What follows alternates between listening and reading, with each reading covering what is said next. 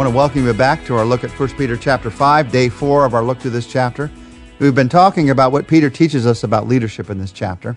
And in verse 7, one of the most familiar verses of the Bible, we see a daily habit that every strong leader must have. 1 Peter 5:7 says, "Cast all your anxiety on him, because he cares for you." This verse applies to so many areas of our lives. That's why it's such a familiar verse, because we have anxieties in so many areas of our lives. Today, I want to apply it to your leadership. Peter has just talked about humility, and now immediately he talks about worry. And the truth is the two are connected.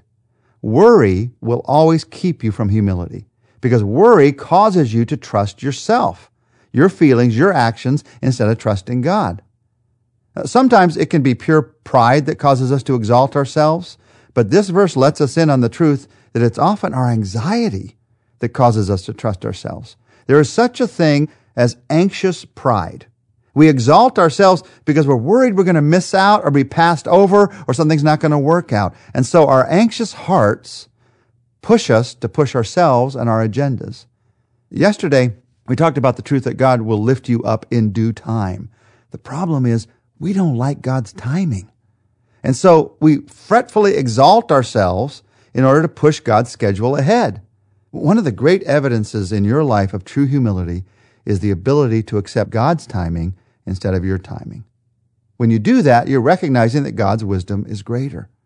Now, it's also pretty wise because in the end, you're going to have to accept God's timing instead of your timing, because His timing is going to be Lord. His timing is going to prevail.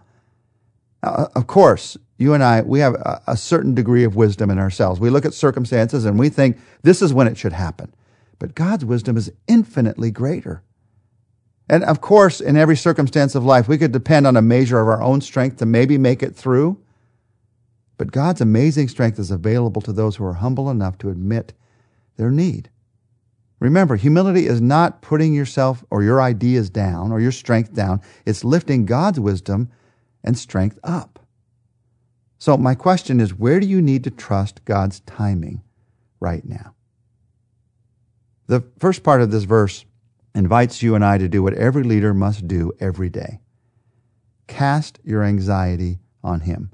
Because even as I talk about trusting God's timing, for some of you right now, you're feeling some anxiety. I don't know if I can trust God's timing. I got to push it ahead. It has to be done. What if His timing isn't my timing? Cast your anxiety on Him. If you don't cast your anxiety on Him, your worry starts to pile up and your anxiety starts to lead the way rather than your faith leading the way. Because if you've got a pile of worries in your life that you haven't dealt with, I guarantee you they're going to lead the way. You can't get them out of your mind. So you got to get rid of them. You got to do something with them. What do you do with them? You cast them on Him.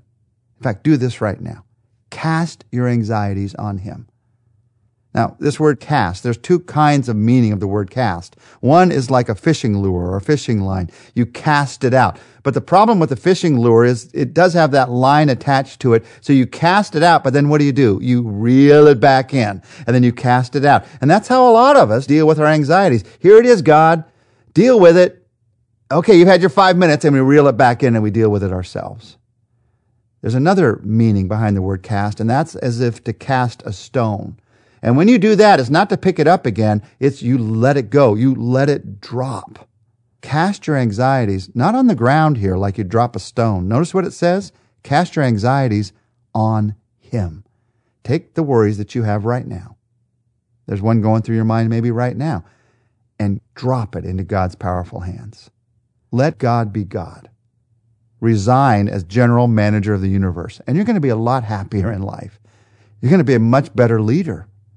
The world does not depend upon you or me. God is God and you're not. And as long as you try to be God, try to handle it all yourself instead of casting it into His hands, you're going to be filled with fear. And those fears, those worries are going to lead the way in your life. You can't handle it all yourself because you're not meant to handle it all yourself.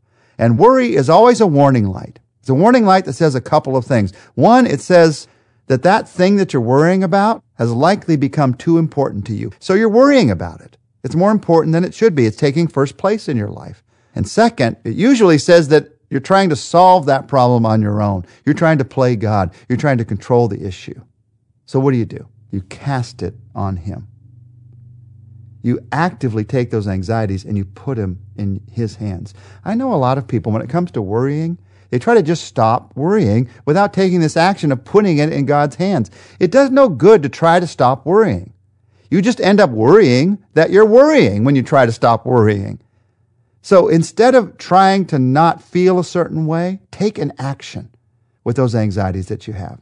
You have the anxiety because you want to do something about that circumstance. So what do you do with it? You do the most important, powerful thing you could possibly do with it. You trust it into God's hands. This verse invites us to take advantage of God's gift exchange program.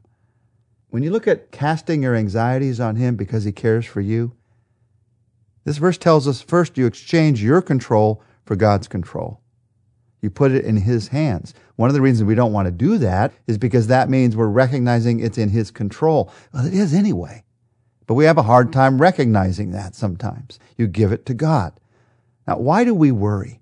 We worry because we try to do what only God can do. We try to control the uncontrollable. We try to explain the unexplainable. We try to get the ungettable. We try to stop the unstoppable. We try to do the undoable. We try to bear the unbearable. We try to fix the unfixable. And so we worry.